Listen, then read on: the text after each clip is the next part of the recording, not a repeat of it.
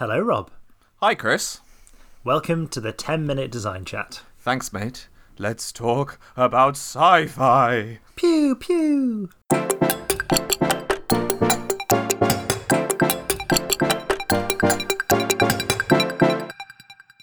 Set your phasers to fun, prime the biodome, and polish your best mech suit. We're talking about sci-fi. So, yes, we're talking about it. We're talking about the science fiction today on the podcast. The first in our theme episodes. And I don't think this is a very popular theme, Rob. I've not really seen many games focused around things in space or science or fiction, really. No, maybe one or two. I think, it was... no, Snakes and Ladders isn't. Yeah, no, I mean, this should be a relatively small topic, shouldn't it? You're thinking of space snakes and pneumatic ladders. Space ladders. But yeah, I think we're going to struggle to fill 10 minutes here, so we'd better drag it out, really. Yeah, absolutely, and what better way? I thought we would just kick off with a bit of a pub quiz, maybe a bit of fact or fiction. Science fiction and board game facts. I love facts. I'm interested to see if people at home can answer these as well. I am going to be presenting 5 questions, board game and or science and or space and or fun related. And I want to know, are we talking about fact or are we talking about fiction? So Chris, let's kick it off with something easy. If you add the 2 numbers on the opposite sides of dice together, the answer is always 7. Fact or fiction? Fact. You are correct, and I know that you thought about that for a second, and that was nice and easy. So, one of those things I should really know. Now I do. The next up, let's go for some science now. Your head ages faster than your feet. Fact or fiction? I mean, that sounds very much like fiction to me. You would be wrong. You know how clocks go a bit slower in space? That's to do with gravitational pull, and that was Einstein's theory that basically has been recently tested. Because your head is slightly farther away from the gravitational pull of the Earth, it ages slightly faster. I don't know how that works. I'm reading science. I swear this isn't pseudoscience, but I'm not Einstein, so if you can show me the article, we will link it in the show notes, and for everyone that wants to go and have a look at that, they can. If there's evidence and it's science, I am on board. I'm not going to argue. All right. Quick fire. Last 3. You ready? Go. The name Jenga is derived from a word meaning build in Afrikaans.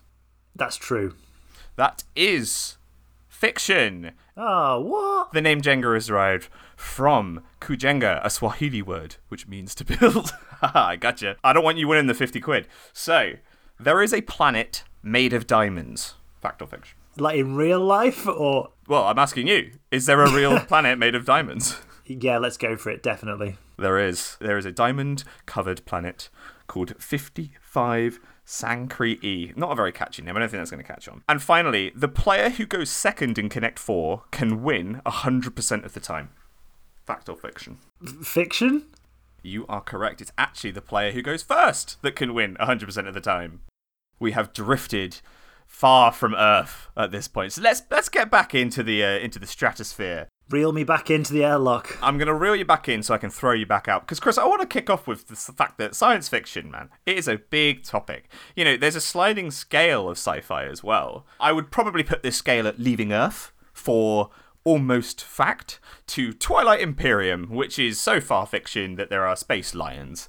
I think it's one of those things that has sci-fi has a fuzzy edge as a definition, doesn't it? And I think that if you look at the actual word, it's science fiction, so it's things that we can't do with science at the moment is kind of how I would define it loosely. For example, we've got some games where, like you say, they could be fairly close in the future. When we say leaving Earth, we mean, everyday people leaving Earth, not your astronauts. That does happen. Newsflash, that is happening. Oh my God. But for Rob and I to go and get our game design condo on Mars, that's not quite within our grasp just yet. And it's not all laser pistols and aliens, is it, Chris? No. So the things that come to mind are things like alternative history. So can you think of any examples that, maybe games that have done, fairly well, they're slightly well known, named after implements that might be used to slice things? Oh, Scythe, yeah, of course. Yeah, it's kind of interesting because I think when we were sitting down to start this episode, and we appreciate that this is we are surfing the Earth's crust when it comes to sci-fi. It's such a large topic, but naturally we did think of, Tiny Epic Galaxies, Twilight Imperium, Roll for the Galaxy, Eclipse. Notice the similarities. They're all space. They're all space travel. But things like Scythe, things like King of Tokyo. These are science fiction games, and it's kind of hard to pin down when it comes to when you're sitting down and you've decided you're going to make a sci-fi game. You have to go a couple subgenres deep if you want to get stuff out of that, which is going to help with mechanics. I mean, some of the bread and butter mechanics I can think of when it comes to sci-fi is things like time travel, things like combat. I mean, movement is definitely going to be a massive part of most sci-fi games, especially if you're dealing with space. Resources. There's always resources. You're going to need fuel to get around. If you're on a planet, you need oxygen and, potatoes, all the vital things that you need in space. You got your space station powered by potatoes, of course. Definitely.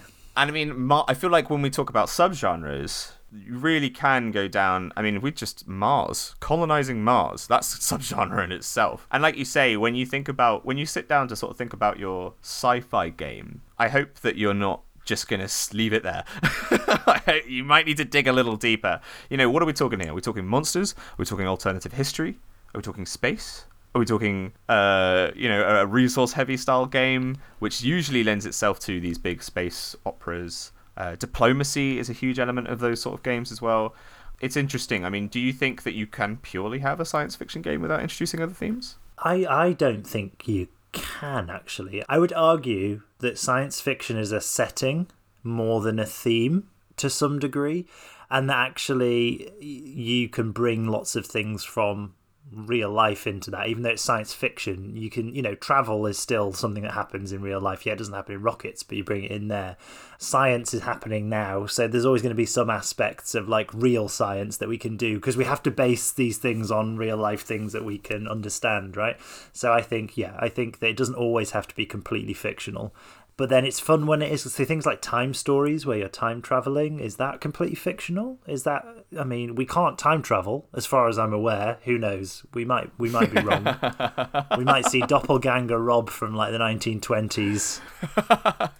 So it's really difficult to know. And I think we're not in 10 minutes going to answer every question about sci-fi as a theme, but we kind of, our aim today is to make people think that, when someone says sci-fi, don't instantly think Star Wars, Star Trek, the classics. They are brilliant, and they're good tropes to base your ideas off. But think about how you can blend sci-fi with things that you really enjoy. We have all these games at the moment about roasting coffee and sewing blankets and planting flowers. So what I want to see is the one where you're colonizing Mars, but it's focusing on knitting a blanket so that you stay warm, planting out your plants so you stay alive, roasting your coffee in weird environments and what pressures you need to get those beans perfect. That's what I want to see. Sci-fi, other genre crossover. Yeah, you're right. And it's kind of, when you're sitting down to make a space game, a monsters game, a sci-fi game, in any sort of ilk, draw on any inspiration you can find. Frankly, there's a lot of space games, and that's because space is so freaking cool. And big. I've heard. There's room for all of them. But as Chris was eloquently saying, it's nice to see some creativity and some merging of some of these things, which means that you can actually make something up. It's incredibly useful to go and take your favorite science fiction book or movie or actual science that might be coming up, or imagining, well, what would happen if instead of inventing the wheel, we invented the hover module, and instead there were horse and carriages. Still had horses. We needed someone to pull them. They couldn't move. We didn't have propulsion, but we had hoverboards. Like what ifs? I think this genre lends itself so well to what ifs. And taking something quite standardized and something that has been tried and tested is a good way of starting. But ask a couple what ifs. What if we were to make the horses have hover hooves? I'm very creative with my Victorian hover games. Hover hooves is a game I want to play. I want to get right in on that. Oh yeah, man! I'm so excited for that game to come out, and I hope if any of our listeners end up making it, I want to playtest that for sure. Refer to episode 22. But I mean, well, I think that brings us to a close. We managed, I think, to just start to touch the ozone when it came to getting into space. But ultimately, I think it's a great topic, and obviously it's a really interesting, fun one. I think some of my favorite games are in the sci-fi genre. I don't know about you, Chris. Yeah, I think that I've got some firm favourites, and as the airlock repressurizes, I'm just thinking about my final thoughts before I step back on board. And I like what you said. I'm going to set a challenge to our listeners. I'd like you to think of a banal, everyday item or activity that you do, and I want you to set it in space, and then I want to hear your ideas for your crossover sci-fi games. So hit us up on Instagram, Twitter, email us. I want to hear them all. Hover hooves and beyond. Oh, I'm so excited to see them. Well, Chris, you wasted your last breath before you left the airlock. I say wasted. I mean, it was a great final message to Earth. But I'm going to say goodbye to you, Chris. Hopefully not forever. And I'll see you at 10minutedesignchallenge.co.uk. Thank you, Rob. I'm going to say bleep blorp to you, and I'll see you at boardgamebud.com. This has been a 10-minute design chat on sci-fi. Thanks for listening. And widen your horizons, widen your game design mind.